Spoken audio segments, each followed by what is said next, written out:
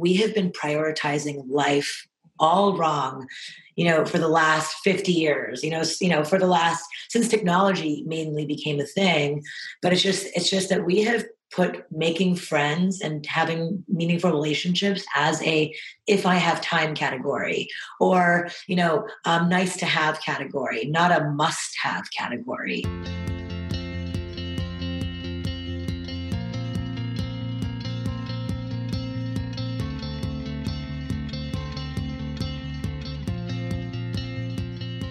Hey guys, thank you so much for listening to the Active Ingredient Podcast. I'm your host, Sophie Wheel, and I am a deeply curious person who is constantly on a mission to uncover the light that exists within all of us. On this podcast, I talk to people from all walks of life who have uncovered their light and actively cultivate it in their everyday, whether it be through career, relationships, spirituality, or a combination of the three. My hope is that these conversations help us start uncovering our own light that already exists within us, which is what I like to call our active ingredient, so that we can tap into it, bring it to the forefront, and live the lives that we were intended to. Hello, we are back with another Active Ingredient episode. I am honestly so happy to be back and to be doing another intro and to be putting out another podcast. It has been a minute. It's been, I think, 3 weeks since I put an episode out. And for those of you who follow me or just know me, you know that I have relocated to Miami for a few months. I'm going to start splitting time between Miami and New York, and I'll be here for a few months. So the past 3 weeks have been a little bit hectic because we're, just getting situated and getting everything in the apartment ready for us, which has been really, really exciting. But I am also so pumped to be back on the Active Ingredient train. I've been recording some in-persons in Miami, and it just feels so good to finally be back in the flow. And I'm so excited to be releasing an episode on a topic that I am personally so interested in. I think that, the topic of community and friendship is something that I actually, and I feel like I'm pretty well versed in the wellness space, and I just don't feel like we talk about it enough. Because as adults, I just find it to be harder and harder to A, keep up with your friendships, your existing friendships, and B, make new friendships that are actually like true, long-lasting friendships. So I am just super, super pumped about this conversation that I had with our guest of the show today. So this week's episode is with Radha Agrawal, who is a social entrepreneur, community builder, author, founder of Daybreaker, and is also the co-founder of Thinx. Like I said, this conversation is all about the importance of having a community that you feel like you truly belong to, and how this day and age, friendship tends to be the last thing on our priority list. And for me, honestly, for me too, it has been something that I'm definitely working on. And that most people really just tend to prioritize work and other obligations, and we see friendship or community as the least important, where Radha's view is that feeling true belonging, whether that's with friends or family or both, should be the number one priority in life across all cultures. And actually, it's funny that I'm having this conversation with her now because I recently became obsessed with blue zones. And I don't know if you know what that is, but essentially what a blue zone is, there are specific areas in the world where people live way longer. Like their life expectancy is like 100 and their quality of life is excellent. And every single blue zone has strong community and family as a core pillar of just their way of life, which goes to show just how important community really is. And I agree with Radha. I feel like we have it backwards. We are just, focused on producing, but who are you producing for? Making sure that you have the right people around you to either enjoy the fruits of your labor or just to have, a good conversation with, to laugh with. Just that, I think, is where the true joy comes from. And clearly that's what Radha thinks also. And I also just feel like at this point in my life, and especially throughout this pandemic, and, I said this on the solo episode, on the last solo episode that I put out, I've been giving a lot of thought on, just who I'm surrounding myself with, where I'm getting my energy from, and how I can show up better to just continue to either cultivate the friendships that really already make me happy and bring new people into my life that I genuinely feel are aligned with my most true self. And that I just feel like we are vibing and that they're my people, I definitely have some of those people in my life already, but of course, obviously, I would love to attract more of that and prioritize it. Because like I said, I've definitely been guilty about doing the reverse, putting other things that are work related, client related, business related, or things that I just see as like obligations or errands before community and friendship. And, that's just one of the biggest takeaways for me from this year is that I need to reverse that, or not need to, I want to reverse that. Yeah. So, just thinking about where you're putting your energy and how you can show up better to attract more of that, I think is also a really good takeaway from this conversation and just the year in general. So on this episode, we talk about Radha's journey and how she went from Thinx to Daybreaker to now devoting her life to helping people find their tribe and ultimately feel like they belong.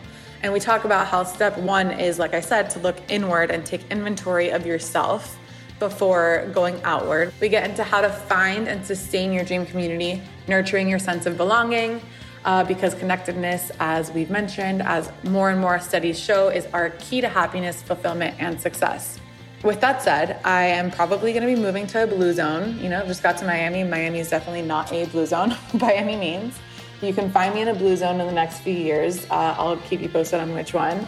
No, but really, anyway, I'm really excited to have you guys listen to this episode and welcome Radha to the show.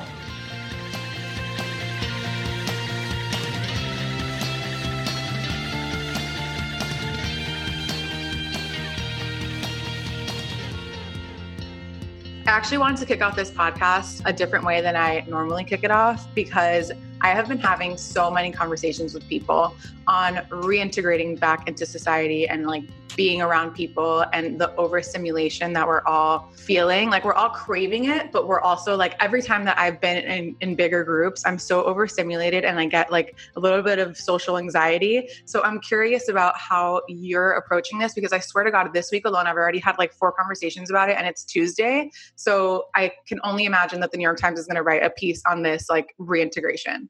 What were some of the things that the people said, the 4 people that talked about it? So that everyone has been like desperate. So they say yes and like do it. And then they feel a little uncomfortable. Personally, from my experience, I went to Domino Park, not this past weekend, the weekend before. And I literally was like, I'm about to have a panic attack. I need to get out of here like right now. There was just like so many people. So I feel like there's like a discrepancy between the eagerness to be around people. And then once you're in it, it's like, we haven't been around people for so long that I feel like there's like a step in between, Right. And is it because you're afraid of getting COVID? Is it because I don't know that if I'm afraid of getting COVID. I just think that it's like overstimulation that I haven't had in such a long time, or at least that like the people I'm talking to, like we all feel the same. Like we're drained after, Interesting. I guess I haven't really been in massive, I guess I was in McCarran Park, once or twice, but I was kind of walking my daughter and my dog and sort of like totally for walks. So it's sort of an overwhelming experience. I mean, I think for me, it's just sort of, I'm like, I just love humans and I know how healing and how important it is. So I push through any sort of fear that I have of getting, for me, it's getting COVID because I'm kind of immunocompromised. So that for me, it's like around that, it's just a bit of that, but I don't know. I just feel like it's time for us to be courageous and show up courageously in community and with other humans, and like knowing net, and of course your body might be afraid, but to really have a brain body conversation of just being like, hey, brain, it's so healing to be around humans. It's so important for our vitality, for our intelligence, for our immune system, for just so many aspects of our brain and our mental health and physical health, to be around other people that I can rationalize the importance. And then it just feels so good. But yeah, I totally know what you mean by it can feel overwhelming. I think pre-COVID, I probably felt that, Totally. I just think it's been exacerbated because of the amount of time it's been that we haven't been around it. And like, I think that that's such a good point. And for anyone listening that's like been thinking obviously in a safe way, but like to think that like this this has been only a year in however many years you've been on this earth. Like, I feel like knowing that, yeah, maybe we'll feel overly sensitized and a little bit overwhelmed the first like month or something, but checking in with yourself and being like, I'm actually safe. Obviously, if you're doing it in a safe way and like making sure that you're taking care of, you know, what you can. But yeah, I think that it's going to be like a little bit of just like a month or two of like figuring out what that comfort level is, you know? Yeah. Yeah. And I mean, I think I'm absolutely right. But I think on the other side of that fear is a depth of gratitude that that I feel I'm experiencing also, that I'm hearing from community members, from friends, from family members, of just like how much more they cherish being around other people, how much more they cherish being in community, how much more friendly they feel with everybody because we've all been through the same things.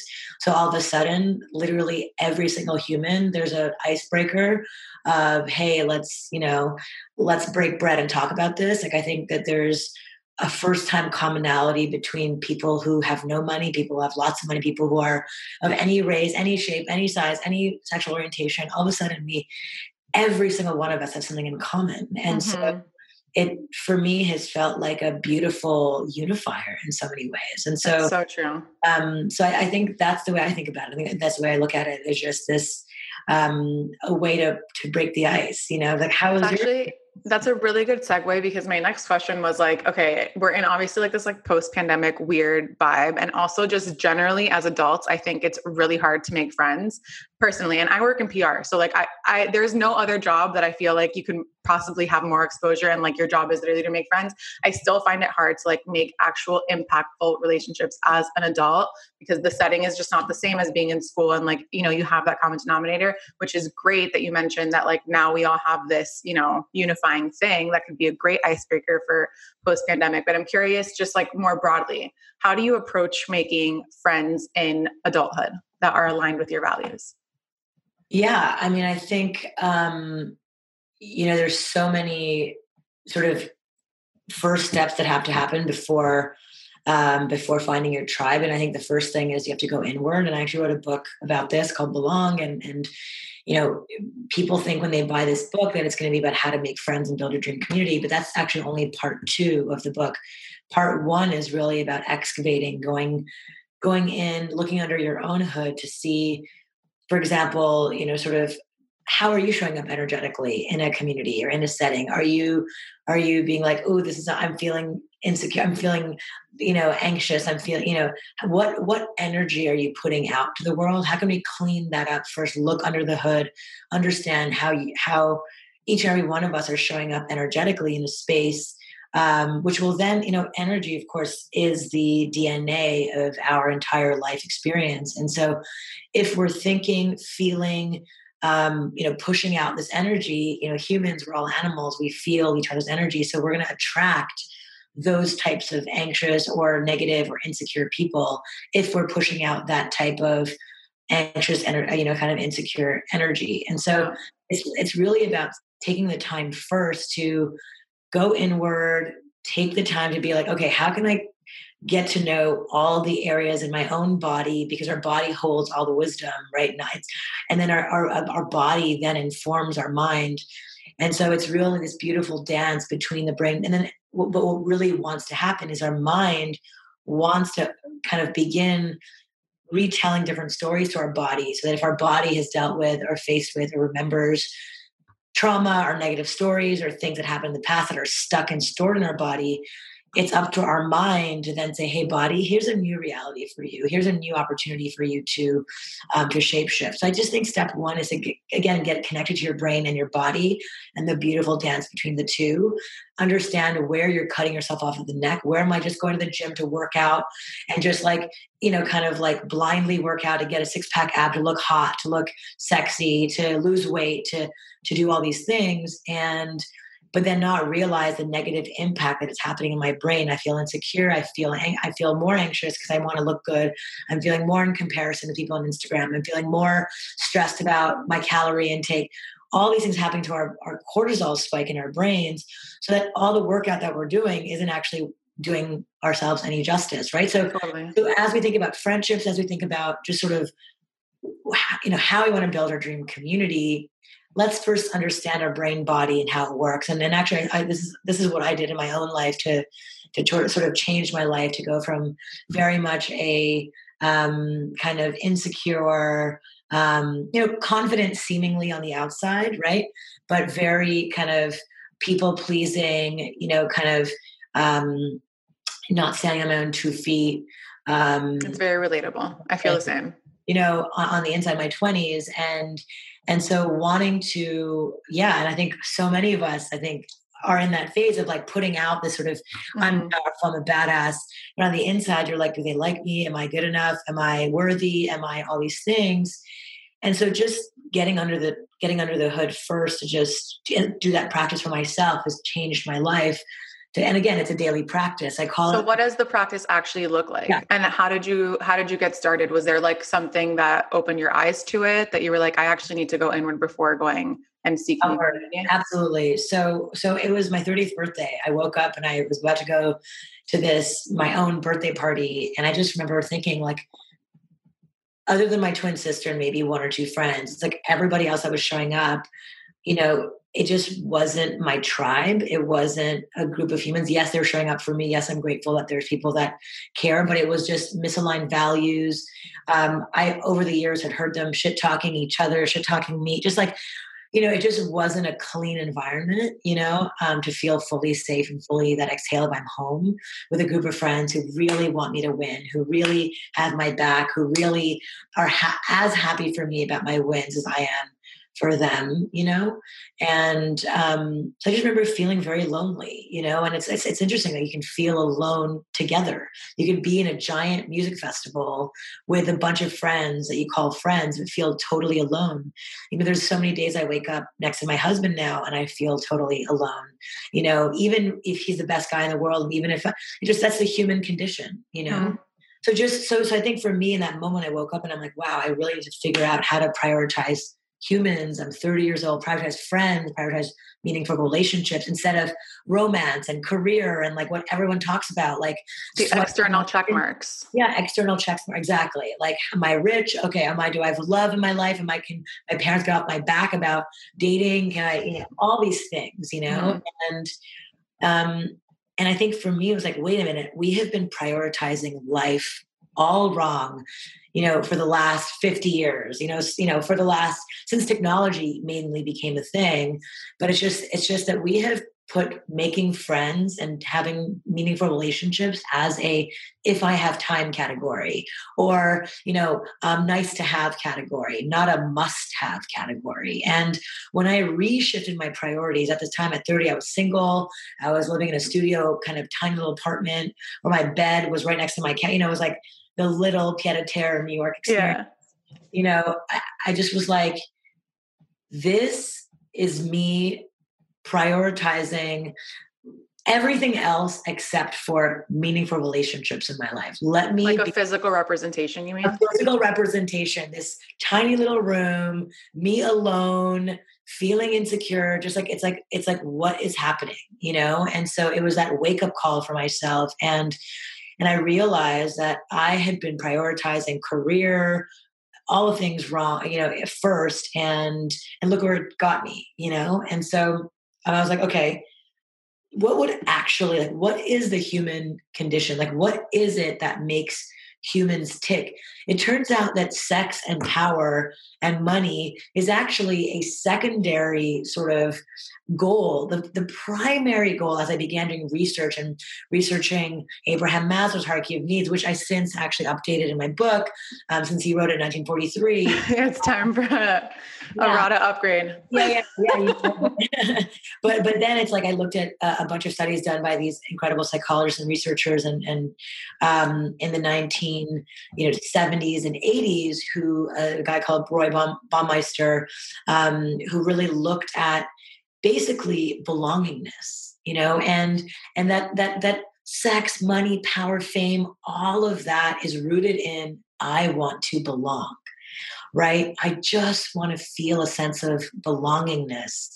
And if I didn't get that in my house growing up, if my parents fought, if I'm from a broken family, or if I was in a horrible relationship, or if I was bullied as a kid, or if there's so many moments in our lives where we feel unworthy or lesser than, we don't feel like we belong. And so that aha moment was like, oh my gosh, like political polarization, gun violence, the obesity epidemic, our anorexia, our anxiety, our depression, our chase to fame and power, all of that.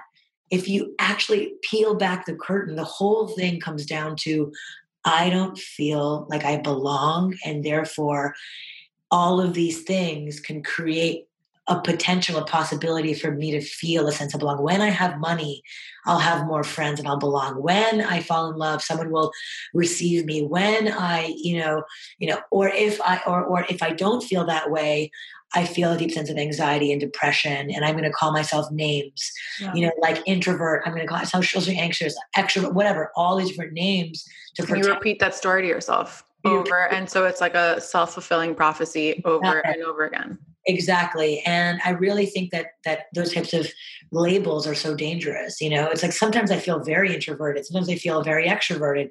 It always depends on the day. Like why should I just pigeonhole myself as one thing so I can feel better? Because ultimately those who feel unworthy or feel like shy or nervous or whatever, now they're banding together under the umbrella of introverts, which is ironic, right? It's like, oh, I built a community around other introverts. Yeah. So I did that for a long time when I was like, oh wow, like as an introvert, as a self-proclaimed introvert, I feel like I have a community of other people calling themselves introverts, and we're just going to continue. But what's interesting is all of this is taking away from the richness of what it means to be a human who experiences deep belonging across all spectrums.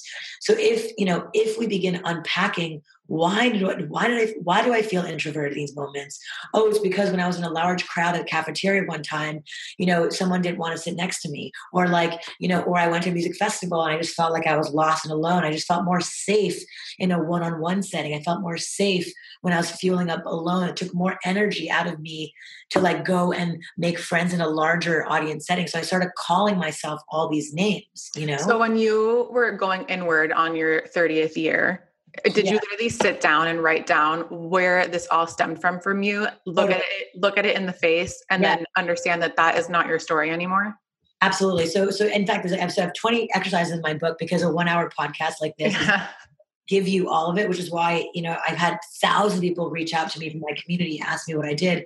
So I put it down in this book, but I'll share, some of the first key things that I did, which is I established a joy practice for myself.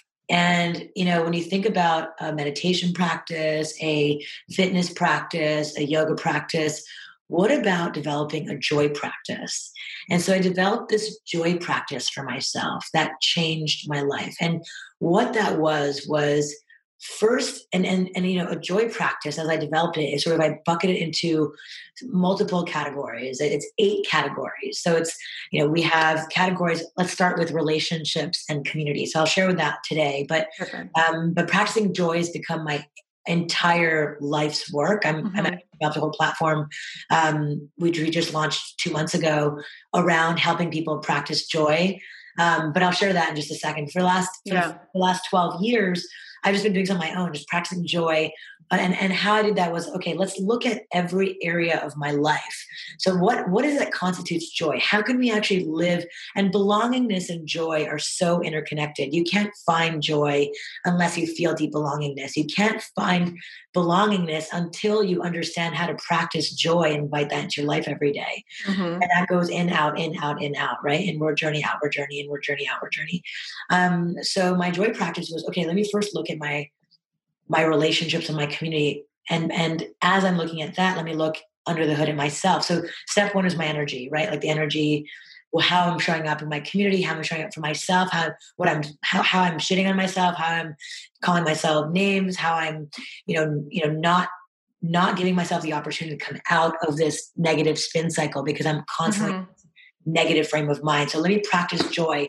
Let me practice a gratitude practice. Let me begin every morning being grateful for the sheets on my bed, by being grateful for the soft pillow of my face. Let me be grateful for the beautiful apartment over my head. Even if it's small, it's amazing. It's beautiful. I'm in New York City. I'm in the best city in the world. So I just began shifting my mindset from, oh, wait, I'm living in this like tiny little small apartment. I should be doing more. I should be doing more, to, whoa, I'm living in New York City. This is epic. I have this amazing studio. I have this amazing bed. I have this amazing, running hot water. I notice that you like say small things, and like I've talked about this on my podcast 5,000 times, and like literally a lot of the times I close it out like, don't forget to do your grateful list in the morning, because it has completely changed my life. And I found that when you highlight the things that are actually smaller, like if you're doing a grateful list and you're like, I'm thankful for my health, it doesn't like really hit and resonate as like the warm water in my shower. Totally. Getting very specific. You got it. Specific. Exactly. And then from there, it's like, so as you begin to kind of reframe your own mindset, reshift, I have a bunch of exercises again that I share, but then take the time. And this is the first exercise that I did around friendships and relationships that changed my life. And it was as simple as writing 3 columns down. Column 1, what are the qualities I'm looking for in a friend?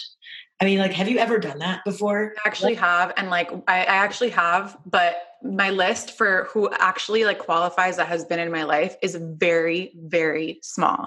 Exactly. And all you need is 2 to 3 friends outside of your romantic relationship. Yeah. Really call it a community. I haven't done it in a long time, and I'm actually turning 30 in July. And I feel like it's a very good time I know this feels very serendipitous, but I feel like I need to do kind of like a full inventory. One of the things, it's $12 on Amazon. Get my book. I'm 100% getting it. Like it's literally going to be my joy practice. We have over 1,000 members we just launched 2 months ago.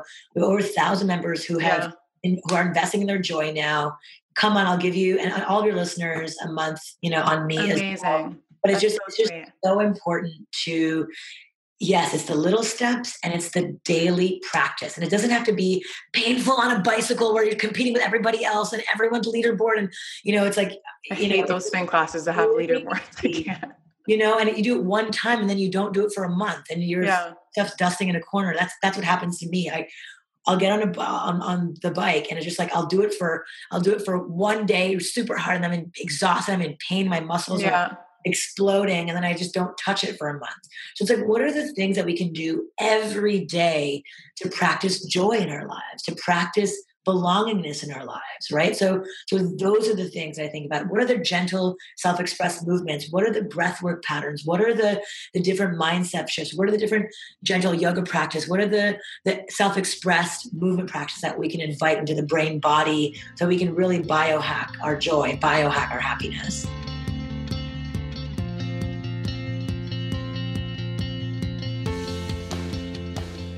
How did you learn all of this? Again, I'm 30 years old. It's just like I began doing research. I began going. Did you have a teacher? Did you take courses? Like, how did you? Like, I feel like you're very well versed. Was this all Google? So I, really what I did was I just traveled all around the country. I traveled all around the world. I launched a dance, movement practice, dance community called Daybreaker. Daybreaker. I'm so pissed I haven't done one in person. Oh yeah, you're coming. First one's May 12th. I have it literally written down May 12th. I'm going. That's sweet. But it's literally trial and error. And this is why I'm sharing all of this, because it's like, instead of stuff, it took me 12 years to figure out, all the stuff out, and traveling around the world, meeting with some of the biggest masters in their field, from Qigong to breath work, to yoga, to mindfulness practice, to quantum physics, understanding how you can reach levels of your brain body without taking any drugs, like to literally leave your body mind without taking any drugs, to just do it with your breath, visualization, music. And so I'm inviting all of this into this method that I developed called DOSE, which is a joy practice and a method all around basically combining all of these practices into a 33-minute class that I do now every day. And it's just been life-changing. So I'm sharing that when we launch that particular joy practice in the next month or so. I cannot wait. Well, you can just see me there. I don't know how often you're doing it, but I'm absolutely going to be doing it. I love it. It's like, it's got blindfold as part of our equipment. Oh my God. Breath work, it's dance, it's music. It's amazing. Just the most just guttural dance music, that it's not just like elevator music, it's really great music that takes you to places and feels. And I can't wait. Visualization practices. I mean, just like, it's a whole thing. We call it dose because, again, so we're going all over the place here, but it's so important to share because, in thinking about, column one, what are you looking for, qualities looking for in a friend, you're also thinking about your dose. And this is why I call the platform Practice Joy Dose, which stands for dopamine, oxytocin, serotonin, and endorphins, right? Your quartet, your 4 happy neurochemicals, spells out the word dose.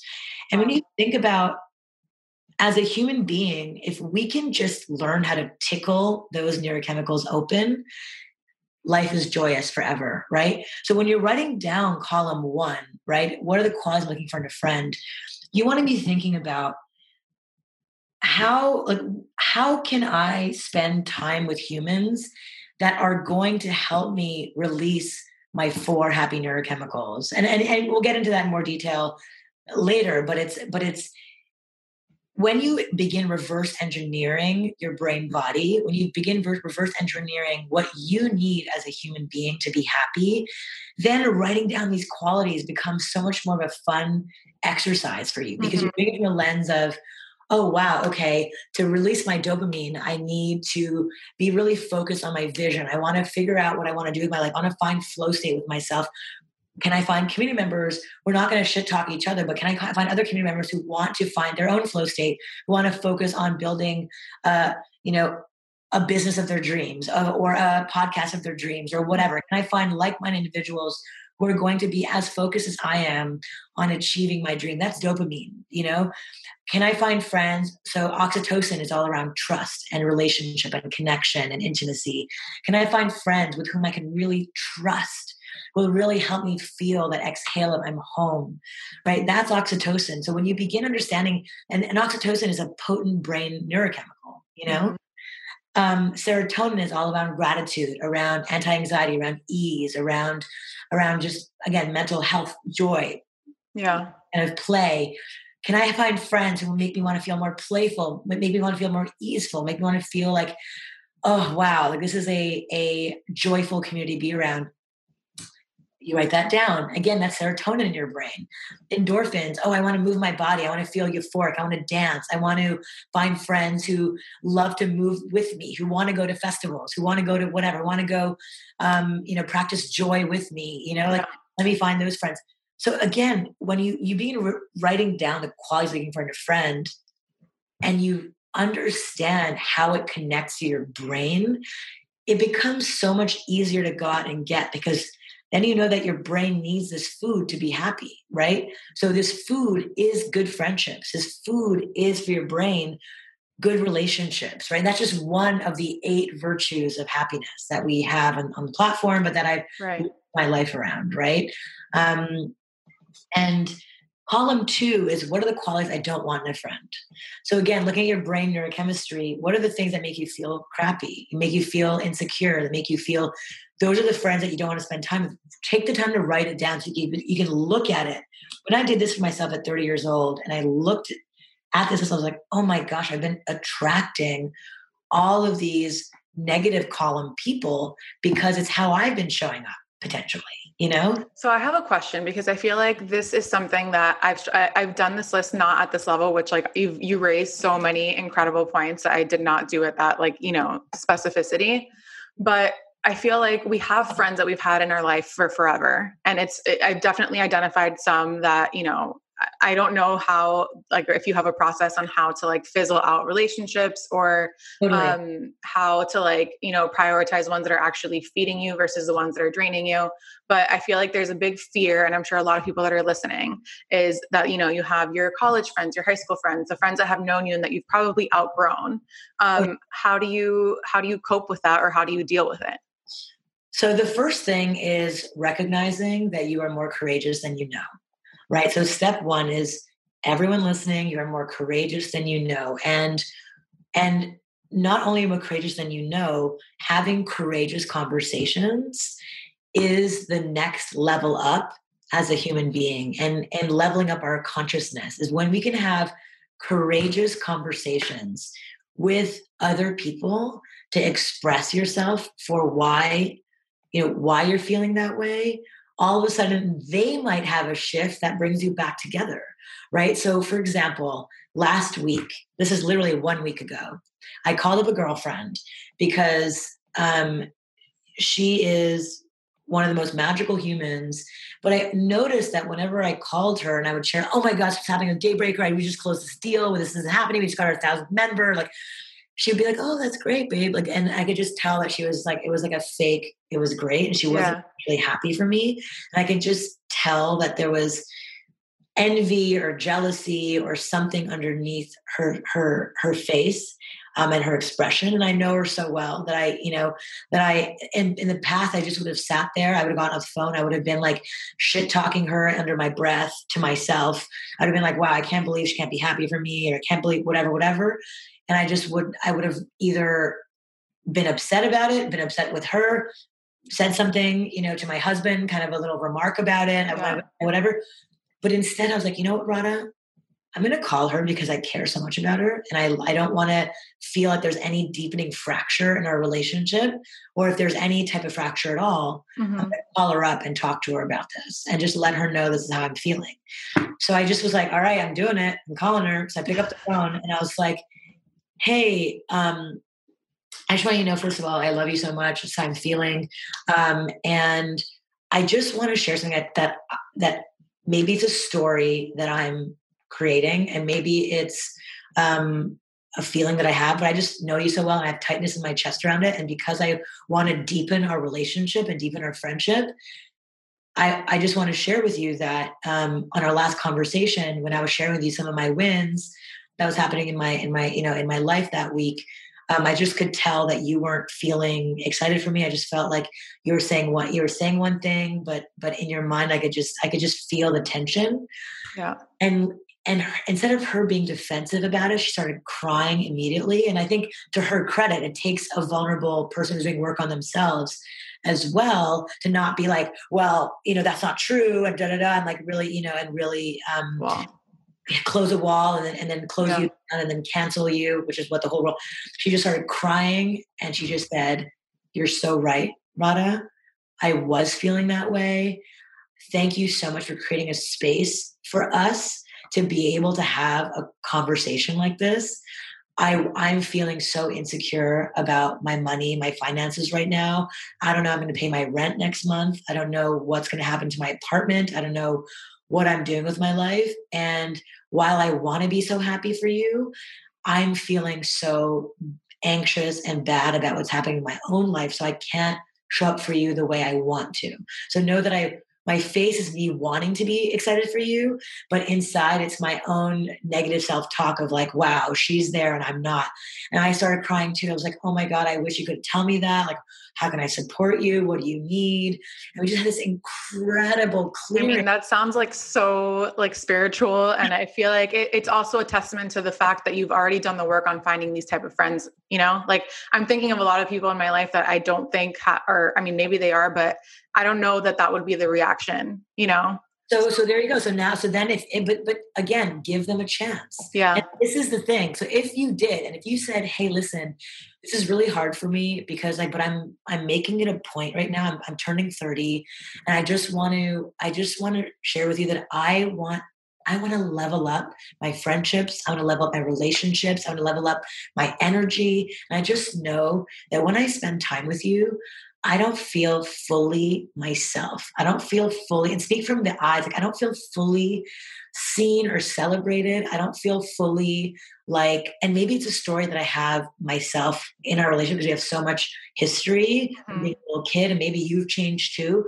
But this dynamic that we have right now makes me feel like I can't shine the brightest that I want to. And I just wanted to open that conversation with you to just talk about it. Maybe you're feeling the same way with me, and that we're both too scared to talk about it. And maybe it's like maybe it's to throw that out there. Maybe you're feeling that same way about me, but you're too scared to talk about it.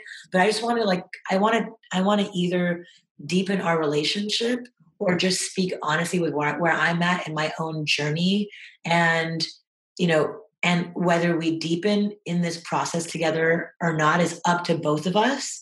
And I just want you to know that our time together for the first 5 years have been so special, but I'm continuing doing so much work on myself. And I just need to either communicate this need the deeper needs that I have in a relationship now with you, with so much vulnerability, with so much sort of like love for you. And if you're willing to receive that and willing to go there with me, let's go on that journey together. Otherwise, like, I'm so your biggest cheerleader. Know that there's no hard feelings here. It's just that I'm on a different journey right now, and I want to just level up my own consciousness, and I don't want to be that person anymore. So just like, definitely, you're right with like first pointing out courage being like the first thing that you have to have. That's it. And we're all more courageous than we know, right? And it's like, and once you realize, you do it one time, because like the first time it's called there's a book called Crucial Conversations that my leadership coach had me read. And again, the leadership training has been so life-changing. I bring that into the Joy practice as well, because practicing, leadership skills, which is what we all need as humans in terms of courage and facing each other, not canceling each other, not shit talking, not triangulating, talking to another friend about the person. It's so important for us to face each other and just speak from the eye. This is how it makes me feel. I have a story around this. I feel my tightness in my chest when we talk about this. I feel insecure when we spend time together, because I don't feel like you're really listening to me. I feel like you're always on your phone. I feel like you aren't really excited for my wins. I feel like you're not wanting to cheerlead or to show up for the things that I'm working on that are important to me, that I want my friends to show up for. I've had several conversations with my friends around not showing up to Daybreaker, and that it really would have meant a lot to me that my close friends would come to my dance parties in the morning and wake up and it's been amazing to just be able to share, like, look, you care. Instead of saying like, why didn't you come? I'm so mad at you. It's like, hey, listen, like, you mean a lot to me. And I just want you to know that when you come to show up to the things that matter to me, I feel it and I celebrate it and I honor it. And so, you not coming to my dance party for the last year, we're like best of friends. Like, it would mean a lot to me if you made an effort to wake up at 5 a.m., once every few months, to show up for your friend, because it's something that's important to me. Totally. And it's never been received poorly. It's always been received with so much kindness. And if they are insecure themselves, they want to be like, I can't believe she's imposing, or she's pushing herself onto us, or whatever, like, it's my own life, then they don't realize how much I care about them. They don't realize how much I value them being there. I actually want to bring this up because I feel like I heard this on a podcast recently. Stephen Pressfield was talking about the dark side of love, which is when you are leveling up and the people that are closest to you don't show up for like a Daybreaker or something like that because of the fear of losing you. So if you're doing the work on yourself and you're continuing to level up, a lot of the people that are very, very close in your life, like the closest to you, family members, your best friends from childhood, may be resistant to whatever it is that you're doing in life, because to them, it feels like they're losing you. I'm curious to know what your thoughts are on that.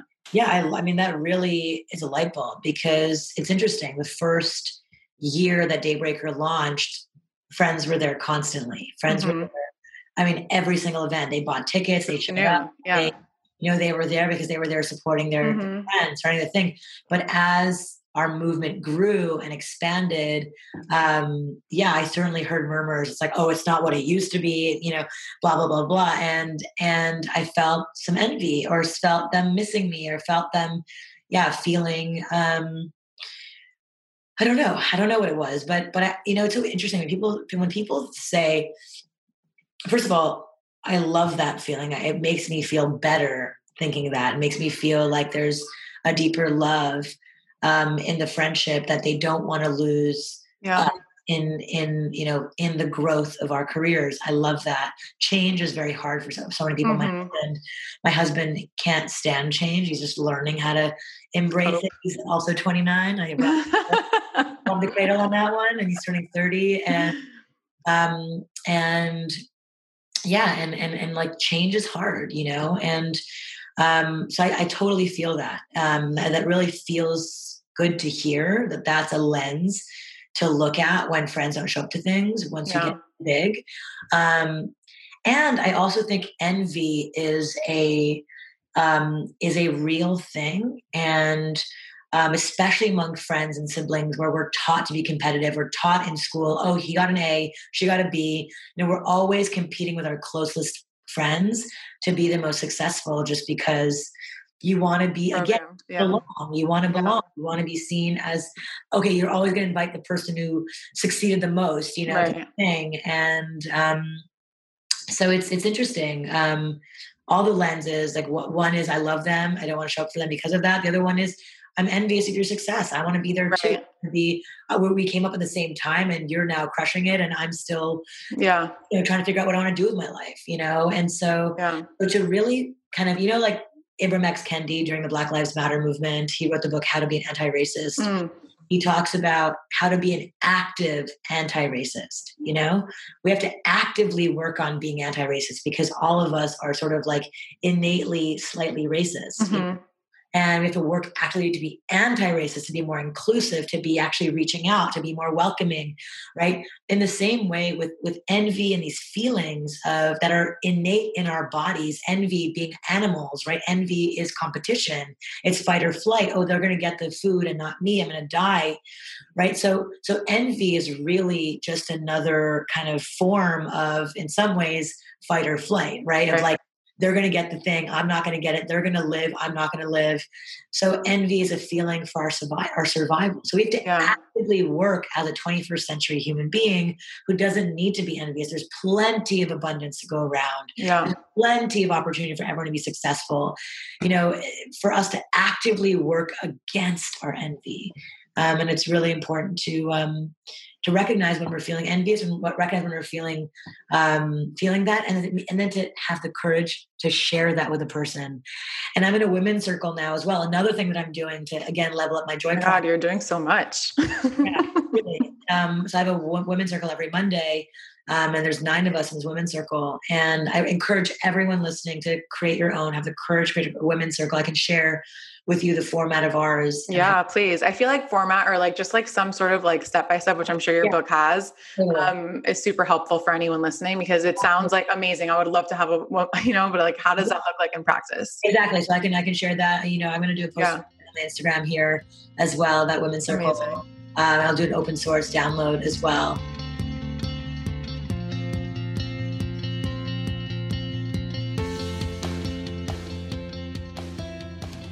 The reason I share about the women's circle is the envy that you were saying, how you guys. Yes. So we would talk about that in the women's circle, and when one woman would share, another woman would be like, "Wow, I'm feeling like," having the courage to be like, "Wow, I'm feeling like real envy for you. I'm so happy and excited for you.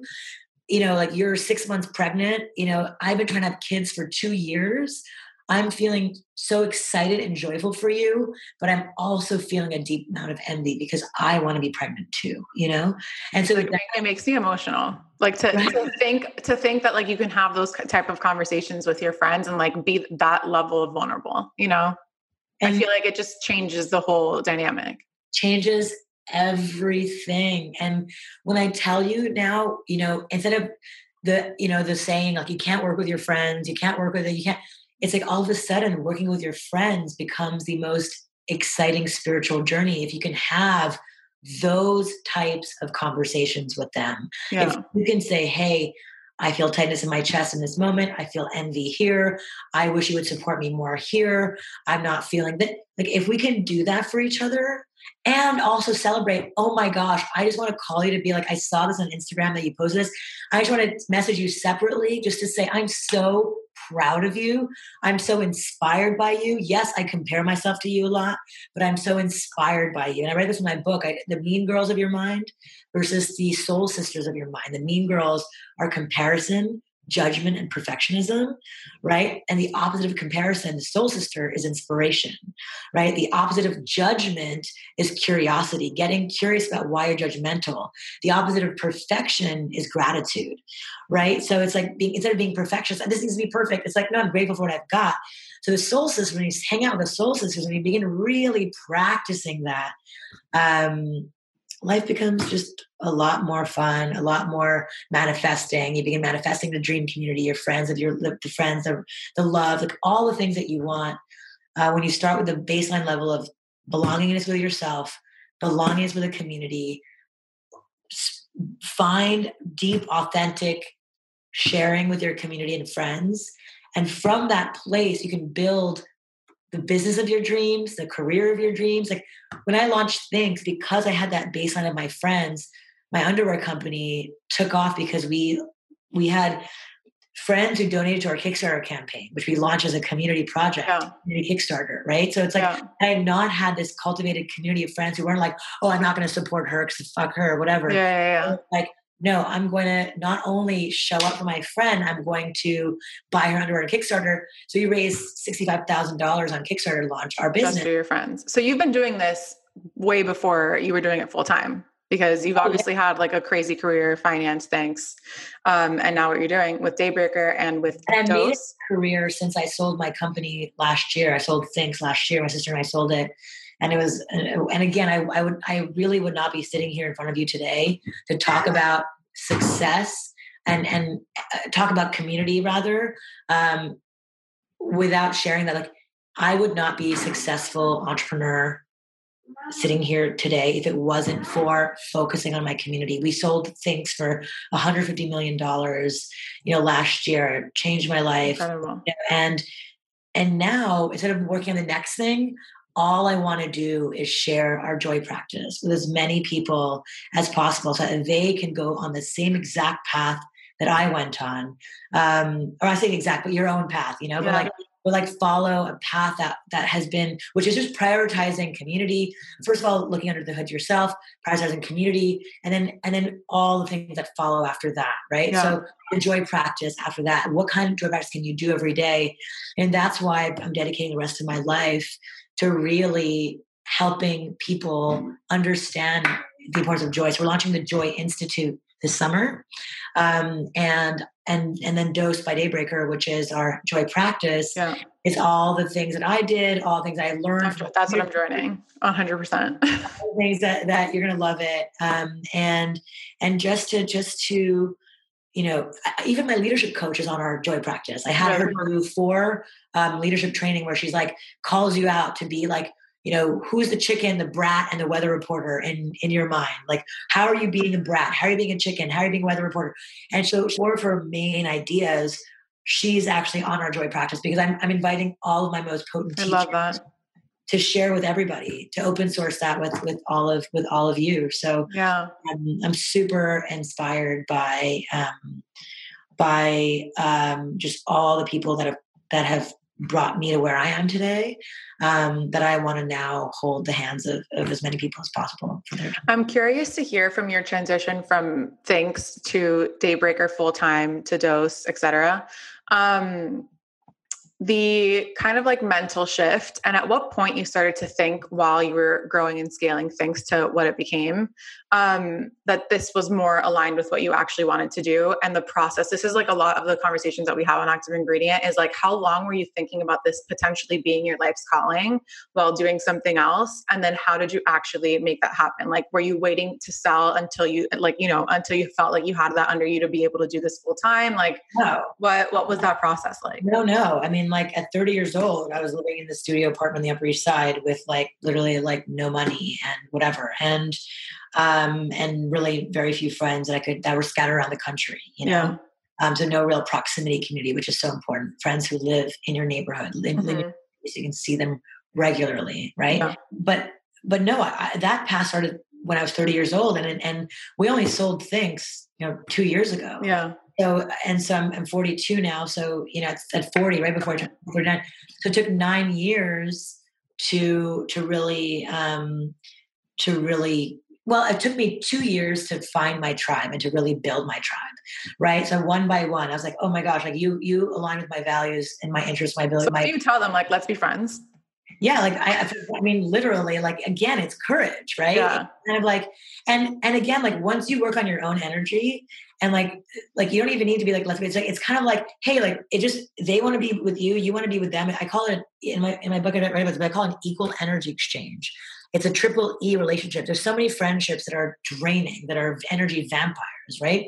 So if you clean up your own energy and you show up with enthusiasm, what I call FYF, fuck yeah, friend, like energy, it's like you show up with that energy. And this is all, again, in more detail in my book, because it's just so important to understand what that means, really. Yeah. But you show up with that type of energy to any environment. If you show up with not just taking from an event or experience that you're invited to, but you show up with like gold stars put next to someone's eye, or you show up with like, a question, whatever. You show up with like, my friend shows up with some instruments. One of my friends shows up with lights. She hates the overhead lighting, so she just brings lights everywhere and puts tea candles everywhere. It's like, what do you want to bring to an experience that everyone's like, oh my God, I have to have her around because she's so much fun and she's creative and she brings so much. So it's like, yeah, it's just starting from that place of just like, let me take a couple of years to cultivate them one by one. Let me show up with energy and intention.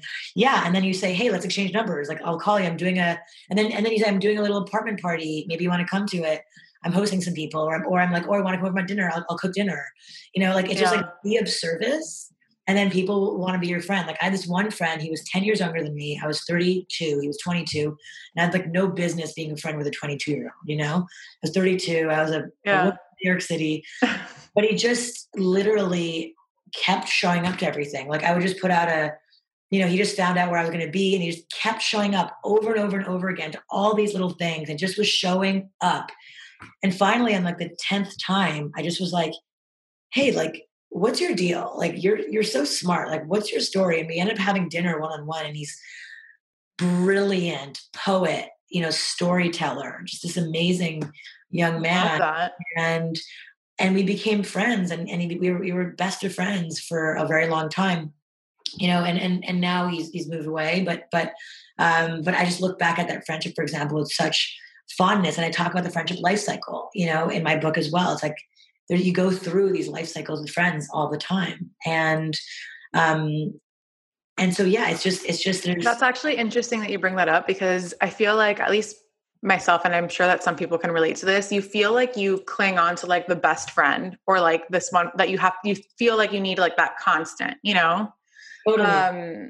But I feel like in adult friendships, like you're so ever evolving also, that like, it's just going to ebb and flow the way that you are, I feel. And I feel like you just need to be comfortable with that, That's exactly right. And it's like, and I think, I think there's something to be said about having sort of like a group that you bring together. It's like my sister and I have always been sort of the mamas of the community, where we're always like, come to our house, we're having a barbecue. So then two friends meet who've never met. Now they're friends. And now it's a community of like-minded friends who now hang out with each other, right? Instead of it being like, I have my workout friends, I have my, play friends, I have my party friends, I have my intellectual friends, and they're all scattered everywhere. That's literally how I feel. I literally feel like I have my work friends, my high school friends, my college friends. That's literally how my like brain has like systematized everything. Exactly. But what if everybody was all hanging out with each other? What if you had this giant Christmas party and everyone came, and it was like they were all good friends with each other? So that's what I set out to do. I was like, I want a village. I don't want compartmentalized friendships anymore. I want to generously introduce my friends to other friends, even if I know they're going to become friends. And there was jealousy on my end initially, when I was 32, 31, of like, oh God, like I introduced them, now they're hanging out without me and blah, blah, blah. There's all this like, so I feel like I would totally feel that too. right. And it's like, what's happening? But then you're like, no. They'll always thank you, first of all, for introducing them. Secondly, there's again, you're so awesome. You can make more friends. And now you're bringing more people into the fold. And all of a sudden, our Friendsgiving is 30 people. And it's just like, and it's such a magical. I love that. You know, a story I always tell myself is that I'm like, okay, well, my work friends and my friends, I feel like they just don't have that much in common. So then I feel like the conversations that I have with this group of people is completely different than the conversations that I have with this group of people. And so I feel like I'm having that kind of like limiting belief that I'm projecting to them. I actually did have a Christmas party and I intertwined my friends and my work friends and I call them my real friends because they're like my friends from Miami, whatever. And it was amazing. Like we kept going like the night to the next spot and other people were like joining. And I was like, okay, it's not that weird, but I was the one that was limiting it. That's what I'm saying. Like we do this to ourselves. Yeah. You have the step one is courage. And just like, another part of my joy practice is affirmations. It's such an important joy practice. So, in our joy practice, we have an affirmations wheel around the screen. So every teacher, let's say the class is around courage. Today's class is on courage. We have affirmations that I am brave, I am courageous, I am ready, I am here, all around the screen that we actually like literally inside of the movement practice, we bring those words into our hearts, into our space. Because it's like an important part to actually embody those affirmations. And it's been incredible to see transformations, both for myself and for our community members around what does it mean to invite affirmations into your space, into your body. I am courageous. I am brave. I am ready to have these conversations. I am ready to bring my community together. I am here to do this. I am ready is very powerful. I am ready is such an important affirmation, and I'm courageous is too. I say that every day. Even as a, CEO, I'm a 20-year, veteran, CEO, like entrepreneur. And I still look myself in the mirror every morning. I'm like, Radha, you are courageous. I am courageous. I am courageous. I am ready. I am here. I am, right. And it's like, and that's it. And it's just like those types of practices that are again, continue to seep into when it becomes you fully, when you become realizing, oh, I am courageous. Pick up the phone and call my friends. Hey, like, I didn't like the way, like I could tell that you weren't happy for me. That became easier because I am courageous over the last many years of practicing what it means to be courageous as a daily practice has now allowed me to have these courageous conversations. Does that make sense? That makes total sense.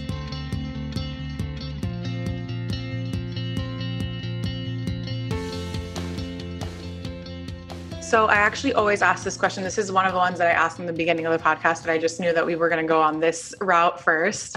But I am very curious to know what you were like as a kid that you remember. And if you feel like you are currently, I already know the answer, clearly living in your active ingredient, which is, I feel like living in your light. So yeah, I'm curious what your answer is. My parents, my dad's from India, my mother's from Japan, and total immigrants came to America with no family, no friends. They start over, create their community for themselves. And I just watched them my entire childhood just courageously put letters to the neighbors. Hey, want to play cards? Or, start a summer camp for us in the neighborhood so that we could be, really a central part of the community. Or, they started just so many different projects for us. They were my, Hindi school teacher, my Japanese school teacher. They just were so involved. My dad was my soccer coach for 8 years. My mom was the assistant soccer coach for 8 years, and just like my house was always a welcome Grand Central for friends and community. And so I just feel like I'm so grateful. And I share with, young podcasters, like young people who are listening to your podcast, I'm sure that when you become a parent, don't be precious about your furniture, like the more you can be welcoming to your kids, your children's friends to come over and make a mess in the house, to be a place for gathering, to be a welcome space for gathering. Even if your own house growing up was like, don't touch this, don't touch that, be careful, and oh, you spilt that, let that not be a thing that stops you from creating that type of environment for your kid. Because I really feel so deeply blessed that that my parents were so open, and we would do these festivals every summer, these mini festivals in my backyard where and I think Daybreaker No way. Yes, came That's crazy. from these little mini festivals that my parents would do. Your parents are just like these cool ragers? These cool, I mean, they would do, no, but I mean, like they would do like three-legged race and egg toss and a talent show and like, Stop. and, sing-alongs and just like, intellectual Olympics, like little riddles all around, hit around the house. Like, I mean, you could, big dance parties at night. Like it was just, they were always so, and very strict, and don't get me wrong, like very Asian as well and very strict in their own way. But when it came to, like, I had plenty of daddy issues, that like whatever, but like when it came to gathering, when it came to community and them modeling what it meant to be a space for gathering and community, like they were, I saw that all my life, so I love that. I feel like I always close with this question, or it's the second to last question that I always ask, but I feel like you've answered it like 500 times. I'm going to ask it again if there's just one specific thing that you want to call out. But the podcast is really for someone who may be in like a transitional period or who's asking these type of questions to themselves about, my tribe. Like, what is it that I actually want to attract in my life? Like having kind of like an existential moment and trying to figure out what that next step is for them. What would your advice be to someone that's kind of in that moment? I mean, just take a moment to ask yourself, what is my joy practice?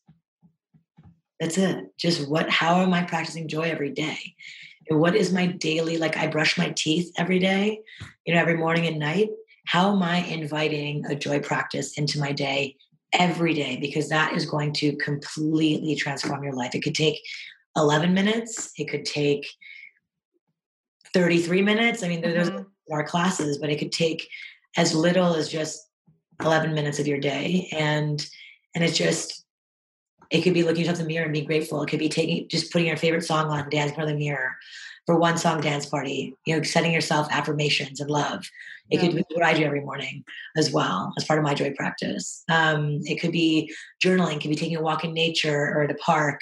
I mean, it could be calling a friend and having a beautiful morning pump up talk. It could be whatever you want to invite into your joy practice, as long as you're consistent and you have an accountability buddy to hold you accountable to your joy practice. It'll be very. I love that. I cannot wait for Daybreaker to come back. It is literally everything that embodies what I love in one thing. So May 12th, it's the New York one. When is Miami happening? We have a lot of Miami listeners. It's happening in May as well. We haven't announced the date yet, but Miami is definitely the second to launch after New York.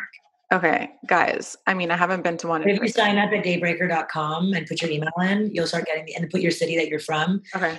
You'll start. We're in 28 cities around the world. So amazing. Put your name and your city where you're from. We will share. You'll start getting our invitations, our secret invitations, because we don't advertise. It's only I love this. You hear from places like this. Yeah. Sign up and. We've literally done zero marketing or advertising. It's just been word of mouth. I mean, it's like everything of the sort. I also I love a morning practice, and like the thought of being able to do all of that before you even start your actual workday is like the most incredible thing I've ever heard of. So thank you for creating it. I can't wait for in-person. I feel like I said it earlier, it's going to be a ricochet effect. People are probably dying to do this. Yeah. And go into it without feeling, oh, this is too much. Go into it feeling what a gift this is, and really take in the gift of community and belonging and being shoulder to shoulder with somebody. I love it.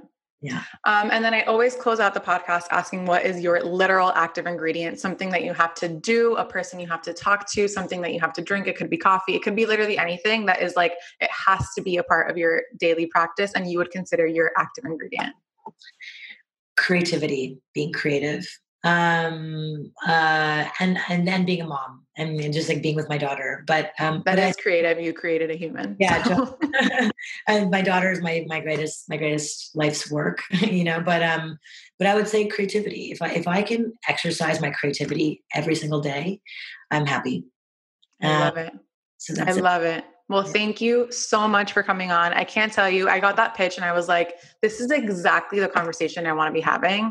Every single thing that you are doing right now is so important. I'm absolutely going to be reading your book and I want to join the Dose. Come on, I'm on board. Totally. Amazing. Right. Where can everyone find you and where can everyone find Daybreaker and Dose? Yep. So you can find me on Instagram at love.rada. And then you can find Daybreaker or Dose at daybreaker.com. Just pick what you want. You want to join the club? That's Dose. If you want to get tickets, that's our live event. So daybreaker.com. I think you can sign up for our emails as well there. Awesome. All right. Well, thank you so much for coming on. I don't even know what time it is. Oh, we're a little over. Yeah. Thank you so much for your time. And I'm so excited to put this out there. Oh my God. Likewise. Thank you.